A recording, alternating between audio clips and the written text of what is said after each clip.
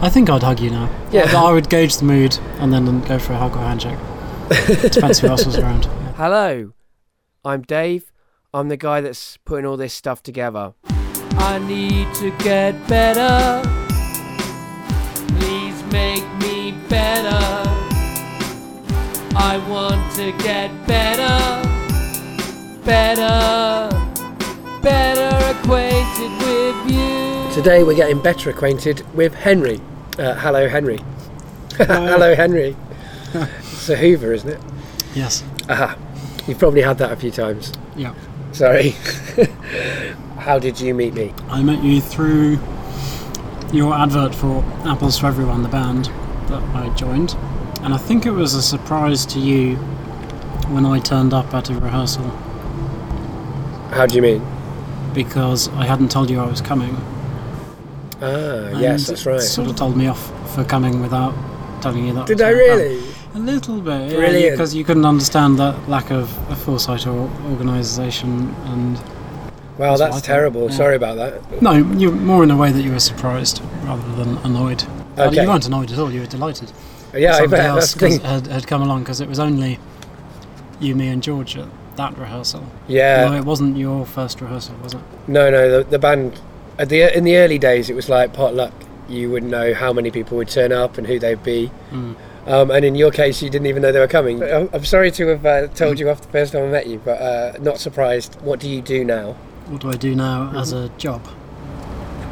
Interpret it however you like. Yeah. Well, I'm a Londoner, and as a job, I guess that's how I see myself, as a Londoner. I don't want to be any more specific. We'll get into that later. But as a job, I do visual effects.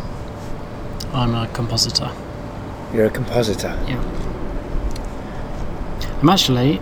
No, I used to be a compositor. I have been a compositor for a long time, and I'm now the head of 2D. Ooh. The head of 2D. At a small effects company. And 2D and compositing is for CGI, yeah?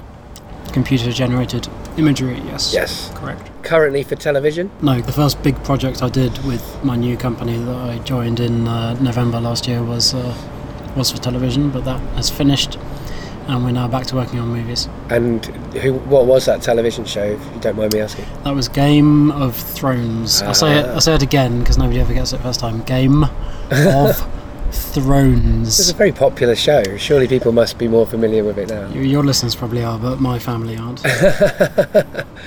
I can see how that might happen. And I remember watching Sweeney Todd and waiting to see your name in the credits. Me and my girlfriend had to pause it and rewind it back.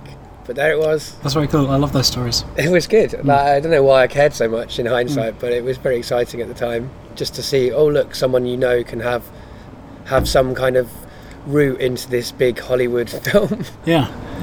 In fact, funnily enough, that's a lot of the people that I worked with on that film are now working with me at my new place. Oh, cool. What was it like seeing your name on a film titles sequence? I think the first one I ever saw it on was Mike Bassett, England manager. Oh dear. Do you know that? Yeah, I do, with Ricky Tomlinson. Yeah. So it wasn't... We all knew it was a shit film, so it wasn't the most amazing thing ever to see your name at the end of it, but it was still pretty exciting.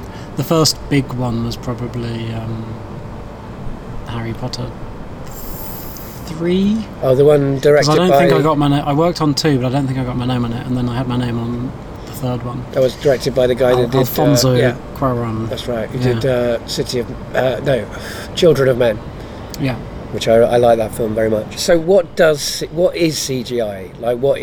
It seems like a very vague term, doesn't it? Computer generated images. I mean, what is it practically? It's lots of things, from magazine adverts to Hollywood films and everything in between, via television and computer games, and so it's a very wide term that doesn't really describe what I do very well, because I wouldn't say I do CGI. I would say I do visual effects for film and television. Okay, what does that mean in terms of what you do? I operate a piece of software called Nuke. Used to be called Shake.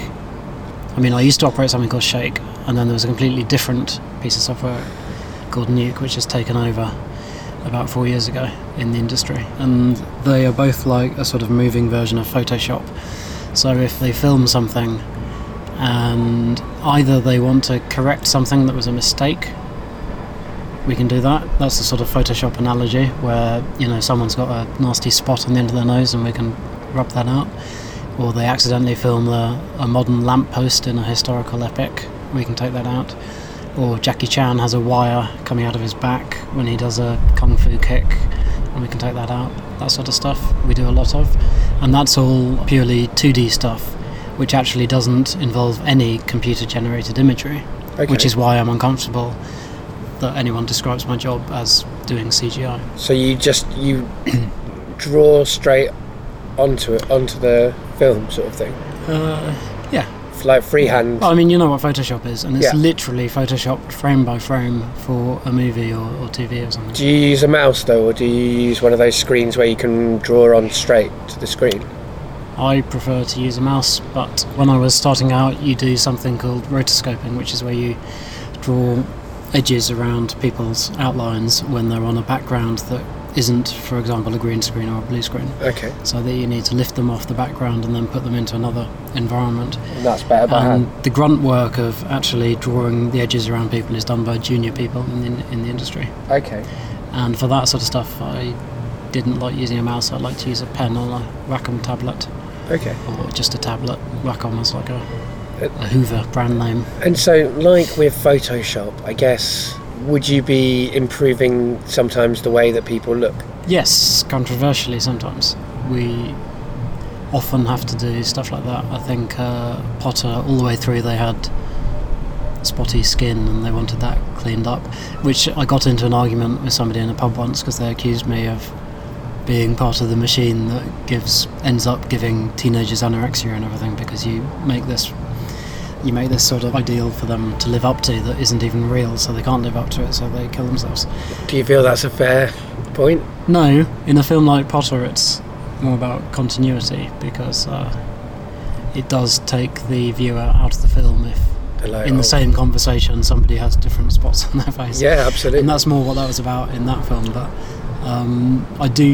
I've done one thing that I felt was morally wrong, but equally I was in no way in a position to stand up and say something, which was, I don't remember the name of the film, but it was Summer Phoenix, River Phoenix's sister, or Joaquin Phoenix's probably younger sister as well, and she had a body double for a scene where she had to run along a beach naked from behind, and her body double was especially chosen to look like her from behind and everything. And then we got the footage in of the body double from behind, and we had to make her bum smaller. Okay. And I was like, that's not right. Partly because you should have, if you wanted a smaller bum, you should have chosen the right body double. You're correcting a mistake that they should have seen in advance. Well, that happens all the time, but I guess I don't know whether it came from Summer Phoenix herself, because maybe they did choose the right body double in their minds, and then she objected and said it makes it look like I've got a bigger bum. Yeah, could be. Not saying it is that. It could be, but it's probably. Yeah, I mean, it's probably not. It's probably the producers just looking at it and saying, "Need a smaller bum." I think I asked a couple of people who used to be in the band with you and me. Well, they were asking for you. They were clamouring for you on the show because they wanted to know about CGI. And of course they were, yeah.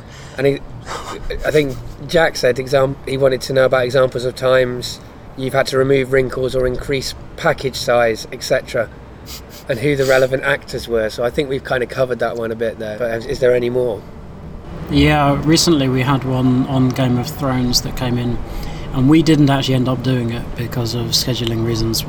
We ended up being busy when these two shots were coming through.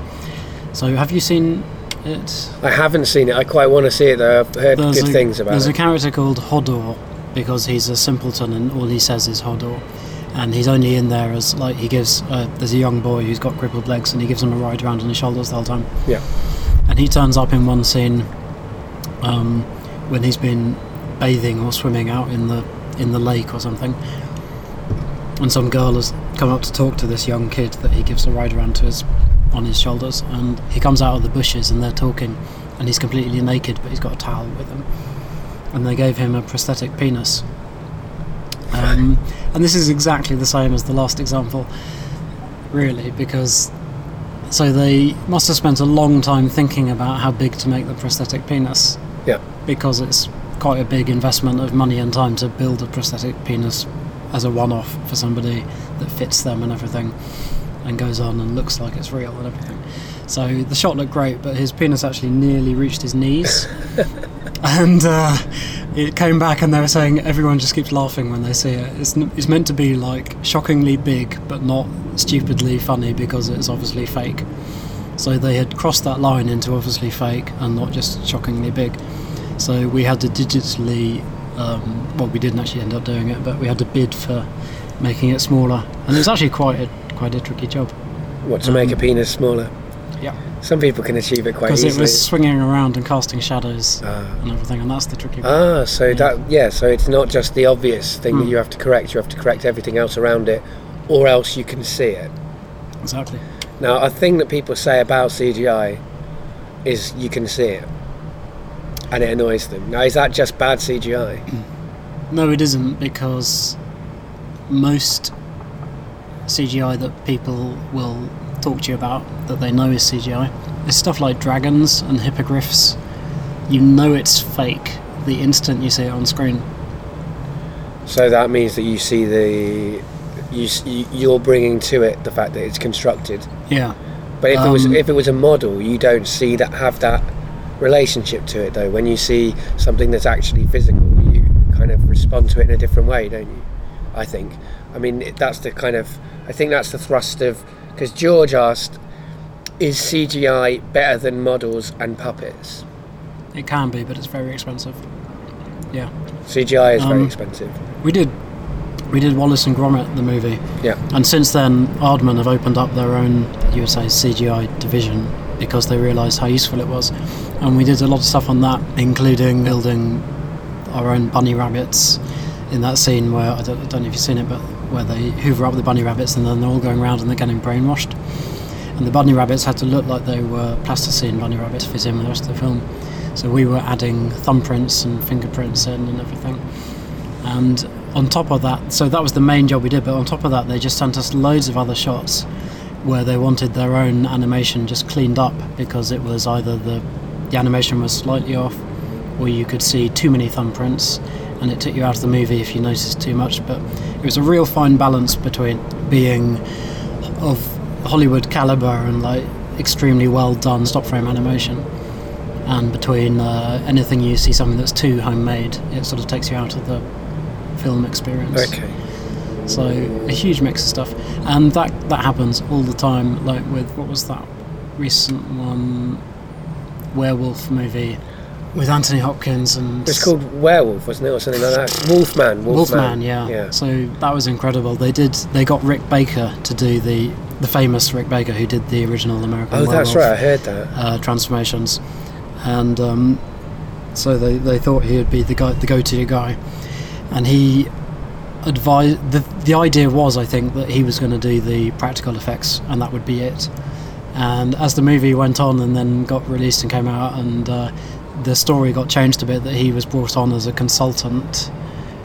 I don't think that's really true. I thought he was brought on to do the effects, and then, you know, they sort of realised that in the end, if they just spend the same amount of money as paying Rick Baker to do it, they could get these amazing effects. I do think in the end, though, audiences do prefer real stuff.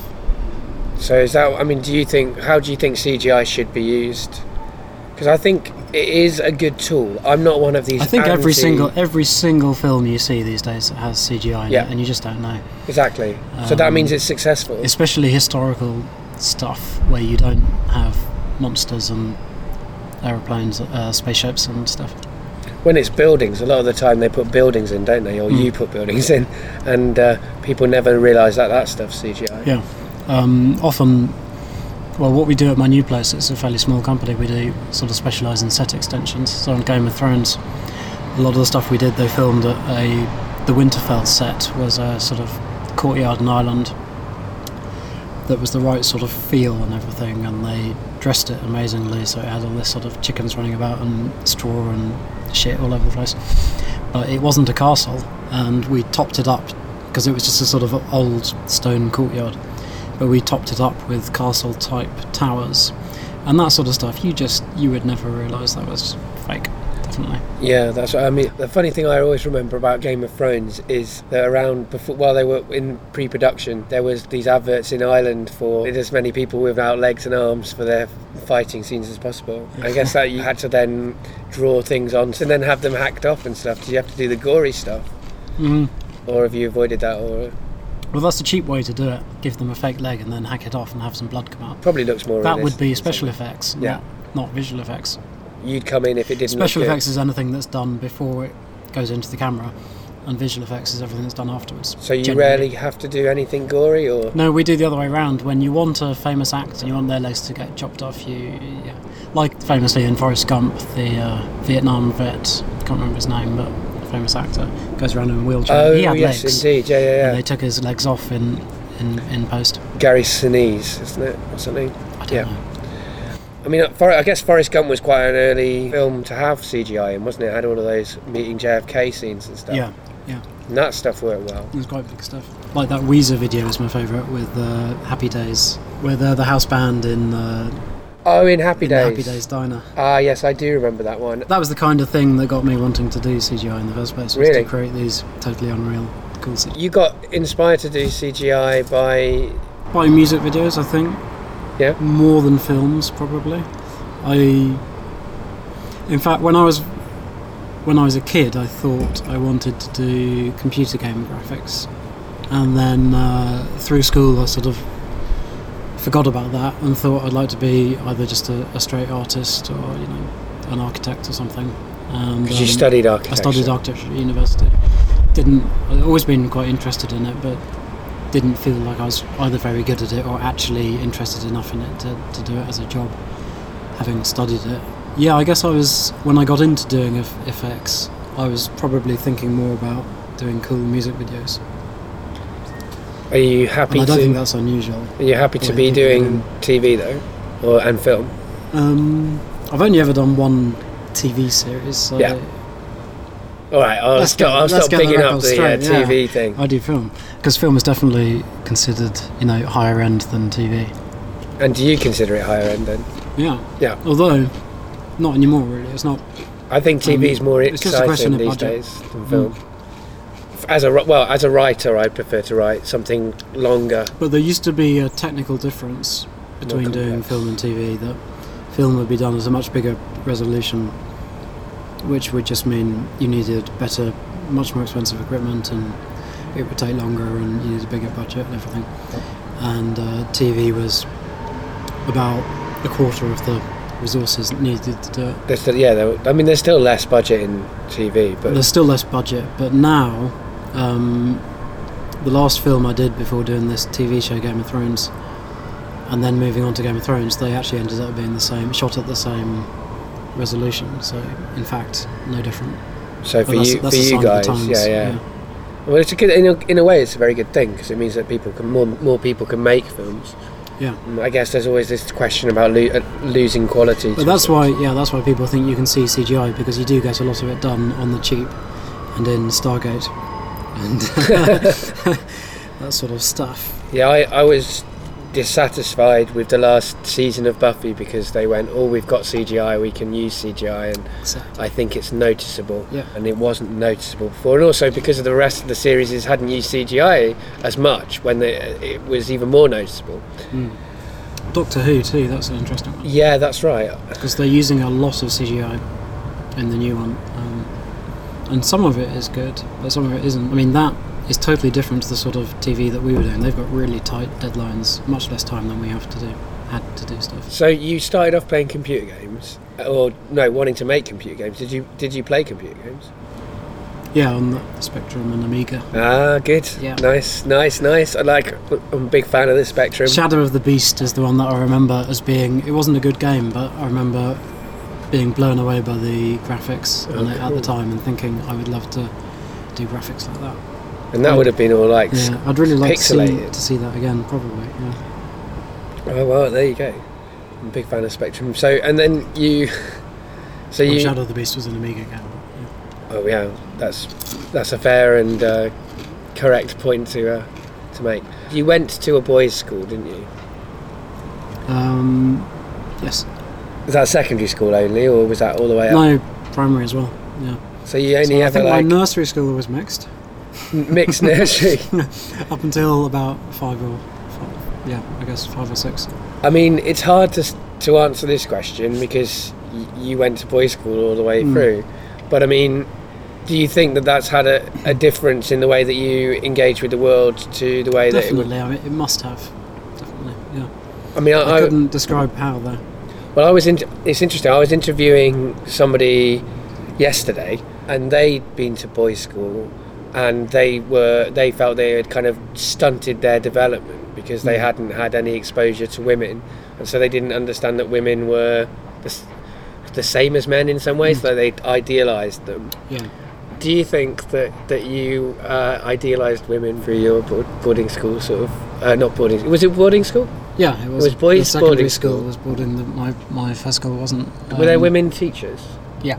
Ah, right. Yeah. So there were some even women. some girls at the school because masters were allowed to send their daughters for free to the school. And you had a sister as well, so that Yes, and I had a that sister, means you know women. and I've got quite a lot of cousins, a lot of who are girls. So it's not as if I grew up in a complete vacuum of girls my own age, but it is a little bit like that, and I do think that's a bad thing.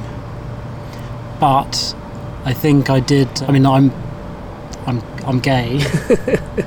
I only stutter because not because I'm embarrassed, but because we already talked about this and whether or not we were going to bring it up. Yeah, I know you're gay, and so it's always weird when you tell somebody who already knows something. Exactly.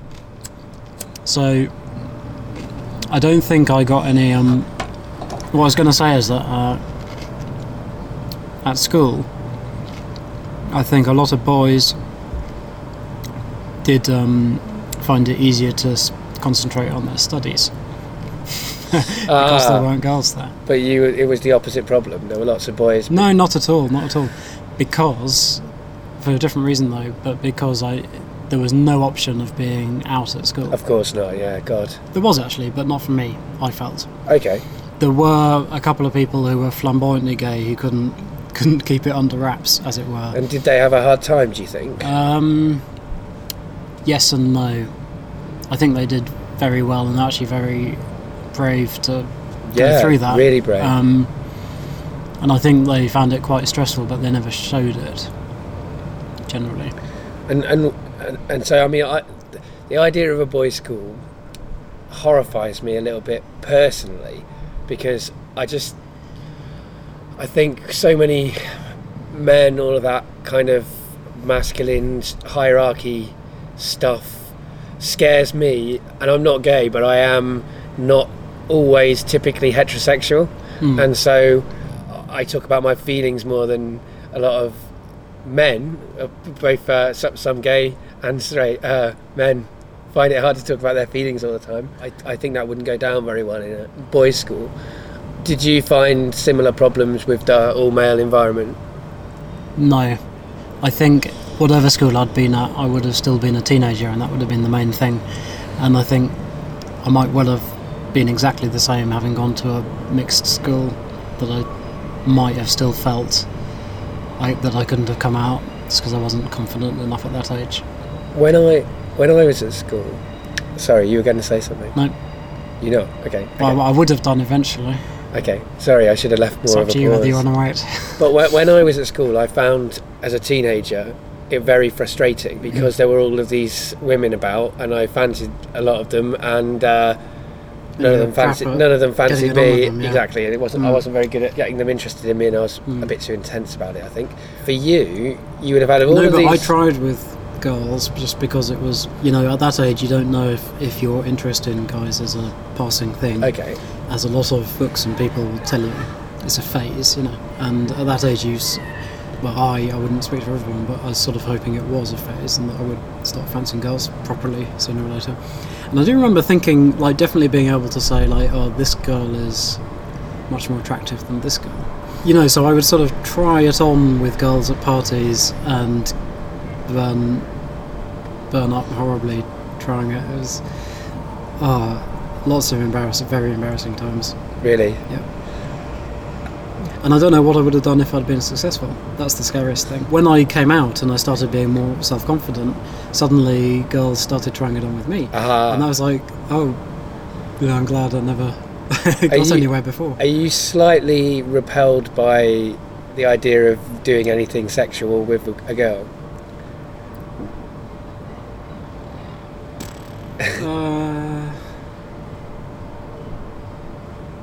No, I think that's too strong. Okay. To say repelled. No, I mean I was groping for the right word. I mean it's something I've a lot of gay people I've met have had this kind of ew, I don't really want to go there sort of thing. So to sound a bit American about it, and I think a lot of men have the same thing. Like they're not necessarily homophobic, but they're like, I don't really want to. I think whatever that feeling is, it might not be repelled, but I think I've got the exact same feeling in reverse. I think it's interesting that it whatever gender you're attracted to, the other one is slightly alien to you. Yeah. In a different kind of way than more than alien, isn't it? Alien. It's like scary. Yeah. It's actually, if you're being chatted up by somebody who's coming onto you quite strongly and you're not at all interested. In fact, I think it can be the same sex. Like if a man is chatting me up and I'm not in, I totally don't fancy him. It's exactly the same as if a woman is chatting me up. I think if anybody chats me up, it makes me feel good about myself. But I think that's because not many people have once you've got away from the immediate situation. There are definitely some women. I think it's interesting, and I haven't spoken to a lot of people about this. I haven't found that a lot of people have the same experience, but I could definitely put all the women. If I was straight, I could definitely say which women and girls I've met that I would have got it on with, and which I wouldn't. Okay. Like I could definitely pick my sexual partners out of the girls that I've met, and those that wouldn't be. I definitely know. How? I can't really elaborate on that, but I think it's interesting. That is interesting. Yeah. I've never really. I mean, maybe I have a similar thing. I get this sort of connection with a person. I think I do have. I have the similar thing. But it's very similar to getting a connection with someone who you find is sexually compatible. I think I have that experience, but with men rather than because I'm straight. I think maybe that's why a lot of men actually get quite. Who aren't necessarily homophobic or anything, but they do have a reaction against any suggestion of anything going on, and it's because they actually recognise something in themselves, maybe that same feeling that I'm describing in reverse, and they recognise that in themselves and they're scared of it. I think it's an interesting thing. I think sometimes men are a little bit jealous of homosexuals as well, in that they think, lots of sex all the time, but that sort of still repels. Well, I know I feel that way. I always say, because when you told me that you were gay, I had guessed beforehand, but we were with our mutual friend George, and he was surprised, but he wasn't repelled or anything, but he was surprised. And I remember then sort of talking to you about 6 Feet Under sort of style gay image that 6 Feet Under portrays. I think I said that 6 Feet Under is very good actually for being how it is, or emotionally how it is. Yeah, because that character was he wasn't really out. It was like slightly out, but not very out. Yeah, that's right. And that sort of matched how I felt when I was younger. Yeah. Well, it's the whole thing that sort of, I don't know. I mean, I don't think that arguments are very often solved by straight couples by kind of having sex afterwards. I think that all the men want that to happen, but that is not how women tend to feel. And I think that that's not the case necessarily for gay people, and that's something I kind of envy a little bit. But that's maybe just taught to me by 6 Feet Under and not necessarily true. I think that might be the case, yeah. Yeah? That's a shame. I thought at least there were some people out there. I can't really say. I don't know. I've got no experience to the other side, but I very much doubt it's that thing that's different about making up after an argument by having sex. Nothing's very universal. I mean, that's the thing. I mean, when I think of my gay friends, they are conventionally gay in some ways, but they're not in other ways. For example, I mean, would you describe yourself as a reserved person? Yes, I would, yeah. But a lot of gay people, in people's minds, are very flamboyant. I mean, I remember when I'd only known you for a little while, saying goodbye to you, and you shook my hand, very definite, like you were going for the, we're not going to hug, we're going to shake. And I appreciate that, because I don't like this hugging business. Yeah. I mean, it's not that I don't like it, I feel now uncomfortable with my friends, who, like my best friends, who still offer me handshakes. No, I go in for the hug. You go in for the hug now? Yeah, I think these days handshake is out of place between best friends. It's definitely well, I hug all my close friends, definitely. Yeah. I think I'd hug you now. Yeah. I would gauge the mood and then go for a hug or handshake. Depends who else was around. Yeah. I have the same difficulty with my gay friends and with James's gay friends, my partner James, for the listeners, who are more what we were just saying, flamboyant. It's not the word I would use, but so they go for a kiss, double kiss, whatever. So I'm more comfortable just a little hug, maybe a single kiss. And I mean it's exactly the same thing, just the next level up. What word would you use if you wouldn't instead use of flamboyant? Yeah. I don't know. No, I didn't want to say camp, so I tried to find a different thing that can, because I've known flamboyant straight men. Yeah. And I've known flamboyant straight women. Well, no, I mean everyone would know what you mean if you say either flamboyant or camp. So I don't think there's anything. I don't know. Camp really always seems a little bit kind of, I don't know.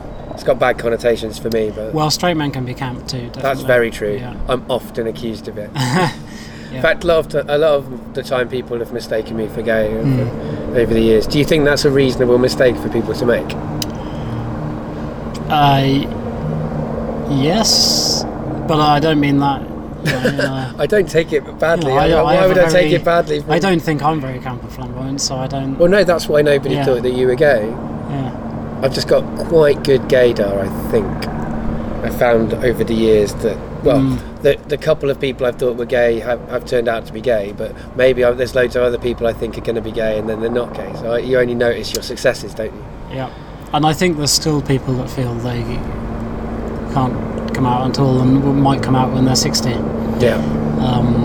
I don't know anyone like that, but I've heard stories. Now, I mean, I didn't really want to kind of go into the gay thing too much because I don't really want to define my guests by their sexuality. But I think, are you getting married? Yes. Ah, nice.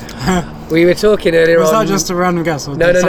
Earlier on, we were talking beforehand, and you were like, "There are things that I've got some news, but I'll leave that for the podcast."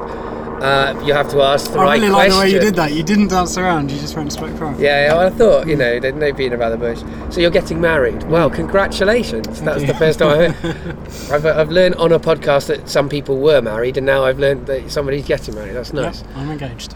Wonderful. Who proposed? I did. Wow, you did it. Yeah.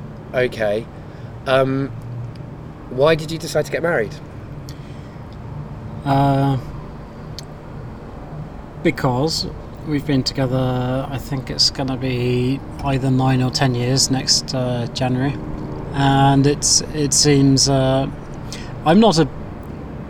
seems the right thing to do, and I want to. I mean, yeah. There's no other reason for getting married. Yeah, I want to be able to say this is my husband, and for people to understand that we're together and change that bloody together, single thing on dating. The forms as well. It's annoying that. Yeah. Because I mean, as someone who's not getting married, when they have this thing, are you single, married, or is your partner dead? Yeah, it's like those are really bad options if there's no in between there. I definitely would like there to be a long-term relationship. Box because we're not getting married, but we don't feel like we're single. Yeah, me and my girlfriend. Yeah, to be honest, I could easily just stay with a long-term relationship, but I see lots of reasons why, on balance, it's better to get married. So, when you got engaged, did you do a big romantic gesture? Fairly. James had made it clear ages ago because he's a divorce lawyer. Family lawyer is his preferred. Yeah. And so he made it clear a long time ago that it was inappropriate for him to ask me. So why is it inappropriate for him to ask you? Because he's a divorce. I don't quite understand. Yeah, it's complicated, but to him it makes sense, and I see that now because if we ever got married and then split up and had to get divorced, and if he had been the one that had asked, there would be a lot of bias in the courts either towards or against him, because he knew what he knew all he the knew law. the legal Okay. aspect of what it means to get married. He knew what it was, what it meant legally, and there's quite a big deal legally, the difference between marrying somebody and not marrying somebody, and being a long-term relationship. So he thought it was inappropriate for him to ask, and he mentioned that a long time ago to me. And then recently he was saying, in conversation with other people, when I was within earshot, he would say, "Oh, yeah, I mean, so I think Henry should ask, but if he doesn't get around to it soon, I might pop the question." And in my head, of course, I was like, "That's absolutely not happening. I want to be the one that asks." Okay. Why did you want to be the one who asks? Because that makes him the girl. Yeah, well, I guess it does. Clearly, yeah, that's the main reason. Although I think more girls should ask. I think that's a healthy thing. I think more girls should ask, because they might not want to be the girl. Yeah. No, absolutely. That's a completely different question, though. Oh yeah, you wanted to be the guy. Yeah. With us, not so much just being the guy, but being the one that asked. I knew it was something that I could do, and I wanted to do it. You know? And you did it in a nice way, yeah. Yeah. How because did I you knew. do it? I think the thing is that I knew that it meant more to him than it did to me in a way. So I wanted to be the one that asked. And in that way, that is quite traditional. That's what when men ask, it's very moving, because they've had to come up further often. Stereotypically, they've had to come further to that point. Yeah. How did you do it? I had noticed that the last few times we had been away for a weekend, here, there, and anywhere, it had sort of popped into my head when we had been in a particularly nice place at a nice time or something, and I was starting to find that a little bit annoying, and thought, I'm not going to really be able to enjoy our holidays until I actually get this out of the way. I thought about it a bit and decided not to plan it. I don't want to ask the waiter to bring it over with the with the spaghetti or whatever. That would be weird. So I just thought the plan is to seize the next moment it comes up.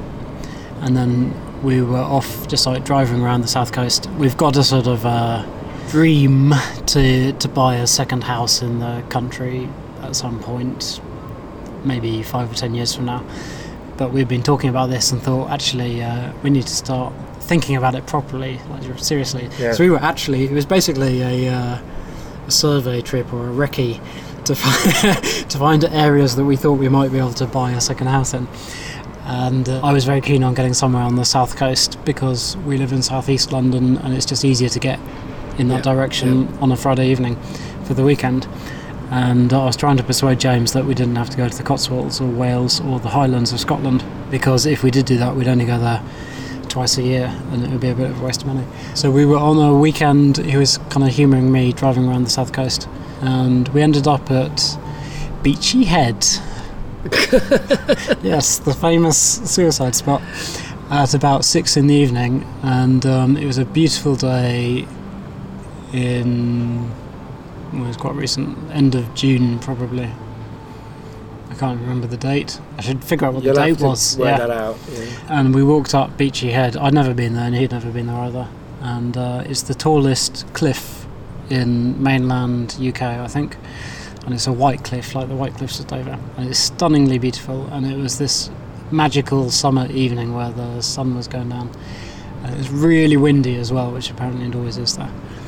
And there was nobody else about. So we had the whole place to ourselves. And it's a massive cliff top with a beautiful view both out to the sea and inland. There's nothing ugly inland either. It's just all like rolling hills and stuff. And a valley and a lighthouse up at the top. And we walked all the way up to the lighthouse, and it popped into my head again, because I wasn't planning it when we got there.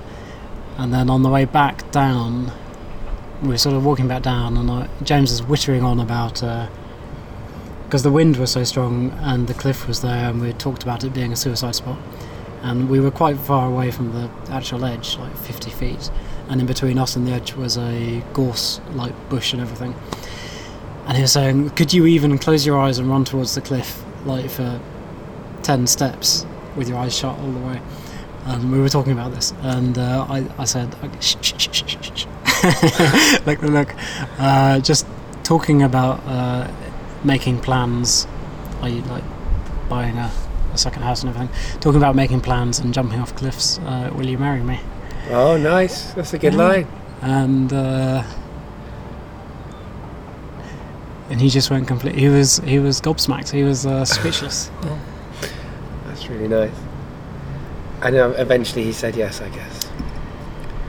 Well, he didn't say anything, and then I had to say, "So is it yes?" And then he said yes. Oh, nice. And so we hugged, and so you didn't I have think a ring? we both welled up with tears, but neither of us cried. There's a difference. Very British. Yeah. Or Londonish. Yeah. When you said that you were a Londoner, that's how you felt. What did you mean? Well, I am. I've always lived in London. Yeah, but why you said you'd get to it later? Well, no. Instead of I think some people would define me as a public school boy. I've always felt that because I am a public school boy as well, and because I went to a famous one. Which was that? Which was Harrow. Harrow. Yeah. A lot of cabinet ministers probably went there. Probably. Eton or Harrow, innit? Yeah. Yeah.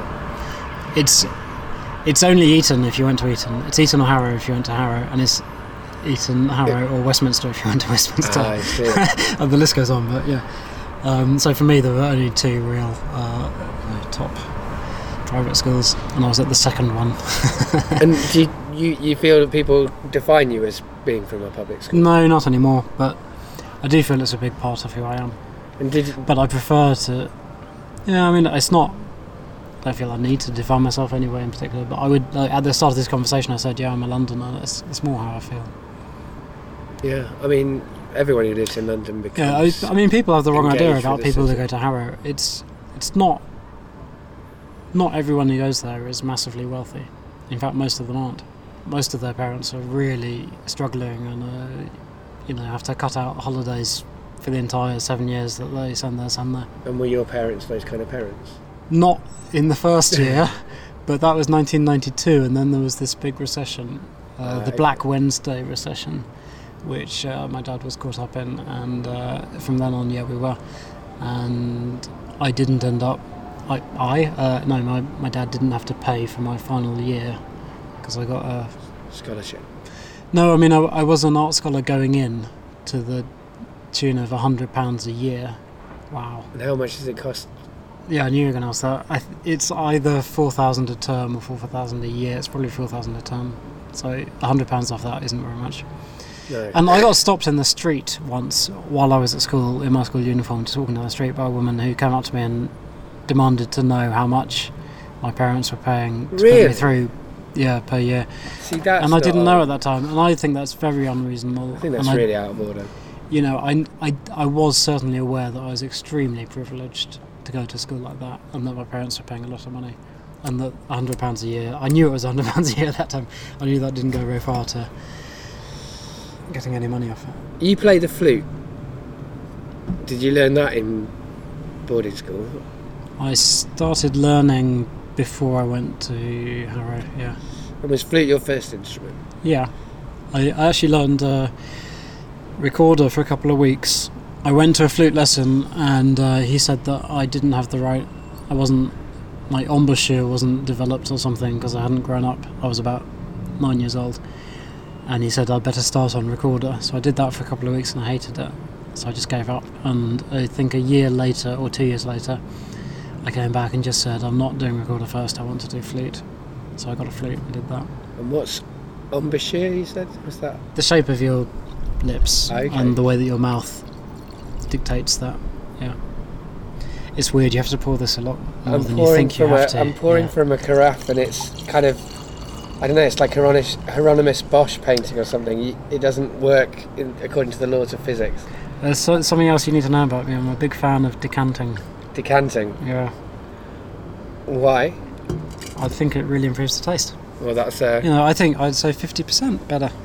It's certainly going down well, and but then I would expect... all that shit. I would expect wine. Yeah, that's true. There's a load of shit at the bottom of the carafe. Which you're not going to drink. That's true.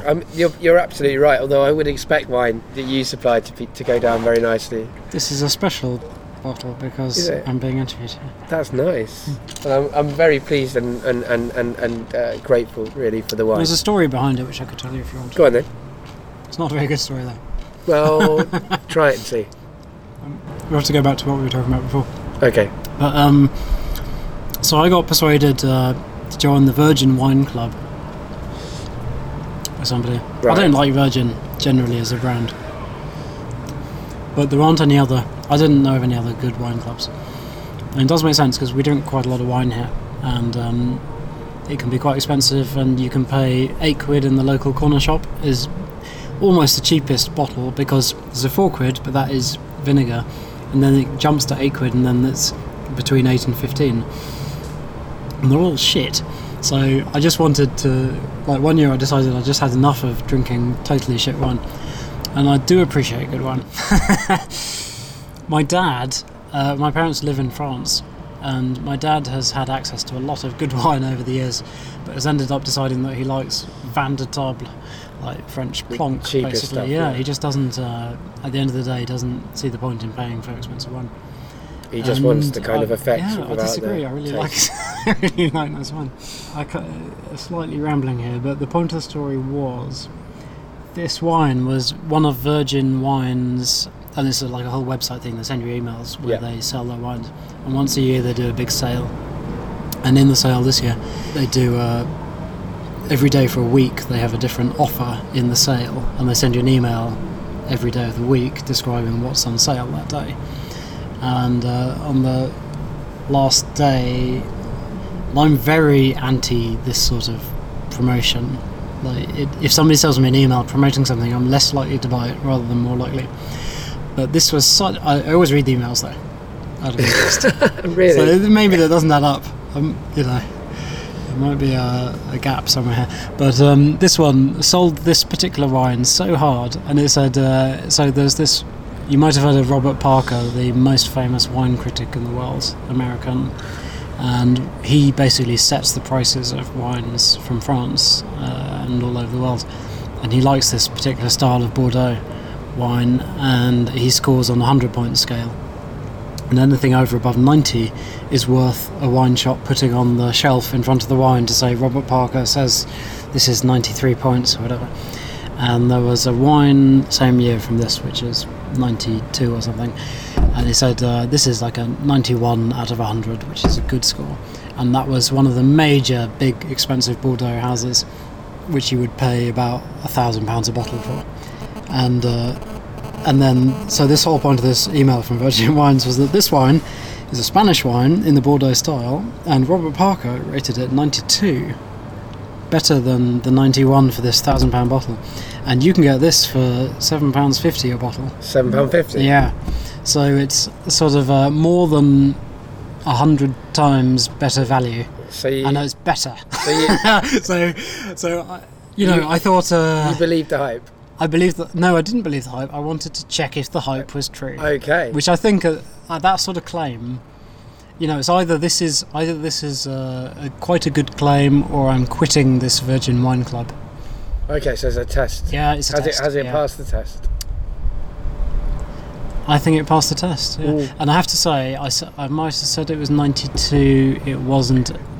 I'm a lot older than I think I am. It's actually. I don't know. What the year now? The year. I know the year 2012. now. It would have been 2011, 2002, not 92. Okay, well we're in 2011. I know Let's that. put the record That's straight. all I can know. Yeah. Yeah, for all of you wine buffs. I think it's very nice. Well, I can recommend it. It's very nice. So we're drinking wine on a balcony in the middle of the city of London, and you were going to go back to what you were talking about before. Yeah. Was it boarding school? We were talking about. Yeah, we were talking about boarding school, and we were talking about that terrible behaviour of that woman. I mean... What woman? The woman who spoke to you in the street. That's what I remembered. Oh, yeah. But also, I mean, do you have some sympathy? I've also randomly, somebody once walked up to me, it was on the King's Road, and I was out with a friend of mine from Harrow, and we were in our last year, which was probably... I don't remember what I was wearing, but it was probably like a blazer type jacket, but not a blazer. Yeah. No, I mean just a jacket. Just a like jacket. a smart jacket. quite a smart jacket with jeans and a shirt. Okay. So, you know that sort of look. Yeah, right? I do. Preppy, I think Yeah, they call it. preppy perhaps, but slightly flamboyantly preppy. Okay. And this on the King's Road in Chelsea, this random woman, who I'd definitely never seen before, just walked across the street. I mean, she was crossing the street and then she got to the pavement and she looked really upset and she punched me and just walked off. She punched you? Yeah, and you don't know why? Don't know why, no. Well, I don't think that would have been because you were at a boarding school, though, because she wouldn't have known that, would she? I don't think so. No. I mean, I don't know whether she'd been following me and my friend and maybe we'd been talking about something ridiculous. Very likely. So do you find you get a lot of negative reactions to the fact that you went to boarding school? No, just Harrow, in fact. Just that one, mainly. And do you understand why people have issues with people who went to Harrow? Or Definitely, I have issues with people who went to Harrow. Yeah. What are those? Well, the same issues that everyone else has. They born with a silver spoon in your mouth. You know, it's not fair. It's they don't live in the same world as the rest of us. It's, yeah, but that's not most of them. It's actually very few people. Well, that's the thing. I mean, it's always the minority that get kind of the attention. The attention, yeah. I mean, it's the same. It's the same. It really is the same with everything. It's the same with left-wing people. Yeah. It's the same with poor people. It's the same with gay people. It's the same with everybody. I wouldn't change the experience I had there for anything. It's fantastic being at that school with so many people who. It's definitely a really good education, and I was there with lots of people who have or probably are going to go on to big things, and it's nice to. You know, I know what we were talking about. Almost guaranteed. We were actually talking about the flute. Oh yeah. We were talking about how you developed. Although I'm quite glad for the extra glad of the detail. Bit of, it's a good story about the wine, wasn't it? Well, 1 point more on the Robert Parker scale. I think that's an interesting story. I think it's quite good that we've had somebody going on about different wines. In George's, when we had someone going on about different junk food, although he didn't like that expression, so I shouldn't really say junk food, but that is what it is. So you were attracted to the flute, or did you just have that decision made for you? No, it was an obvious decision because my grandfather, who died before I was born, played the flute professionally in the BBC something orchestra. I don't know if it was a philharmonic or I don't even know what that means. But, and you wanted to follow in his footsteps? Yes. Yeah, because I never met him, it was like something... And, I was 9 years old when I was choosing this, so... But, now I'd probably choose the same thing, yeah. And flute was the first instrument you learned, and then you also know guitar. A long time later, when I was about 14, I bought a guitar, and then when I was about 20, I started learning it properly, and then when I was about 28, I actually took some lessons, and that's when I actually got reasonably good at playing it. Until then, I could just strum, yeah. And was that was before Apples for Everyone you had the lessons? Or was that during? Because I'm trying to... I think it started... So you're not that much older than me. I think it started just before. Okay. Yeah, 28 was a guess, but it was roughly right. And, you play as a hobby? I would hardly even say that. I can't say that I've played in the last 6 months, probably. I know, it's bad, yeah.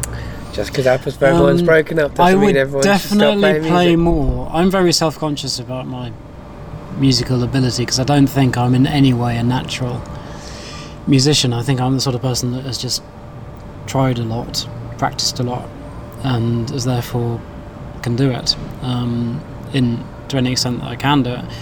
But I feel like I've got literally zero natural musical ability. But I wonder. I always felt like I was naturally quite artistic, with drawing and stuff. So I do wonder if at a young age, if I'd made a different decision, like to be musical. I think I'm a big believer that anyone can do anything if they have the right situation and they start at the right time. I'm not a big believer in natural ability. No, which I can see what you believe mean. I believe is backed up by research. May very well be. I don't know. Yeah. Well, on musicians. You've always been a big believer in me not just accepting that I have got Yeah. a certain level of ability. You were always the person in the band pushing me to learn stuff that is hard to do, like bar Well, chords. people generally, and yourself in specific, are very love to set their own limits and stick to them. No, I mean, I'm just lazy. I mean, if I can do stuff without learning that extra stuff, then I'll do it. If it's essential for me to learn that other thing, then I'll learn it. Near the end of the band, it seemed like it was going to be essential, but then the band split up, so I haven't studied any of your teachings, because you taught me. I haven't studied any of your teachings since then, but I sort of understand the theory that you said to a certain extent. It probably will help me in the future. Yeah. I mean, what I'm interested in... But that was enough for you to see that it's not a natural talent that makes somebody able to do that or not do that. Well, I think some people naturally... knowledge. Yeah, but some people naturally have that information already available to them or very close to the surface, and other people have to try really hard. Mm-hmm. So I do agree with you that people can learn stuff that they don't have naturally at their fingertips, but I do think that there are some people who are born with more ability in, say, art or music or acting or whatever. Yeah, I don't think that Mozart was only Mozart because he practiced. Yeah. He was Mozart. But I think for the rest of us, what you do is what you are, what you become. Yeah. Oh, that's And actually, the flip side to that is that I've always thought of myself as an artist, particularly at school. And at school, I was in some ways a minor celebrity. You know how you are at school. I was the writer, so you were probably the artist. There's the rugby player, there's the footballer, the cricketer, the artist, the musician, the writer. So I was the artist at school, and since having left school, I've always thought actually it's probably just because that's what I spent my whole time doing. I don't think, I think there were lots of other people who, if they'd spent that long in the art schools drawing stuff, would have been as good as I was at that age. I've come to think that about writing as well. And I think once you get onto the world stage and you're looking for a job and everything, that's when your real talent shines through. But I think to do anything to a real top level, you can learn how to do it. And then the level above the real top level, the level that people get paid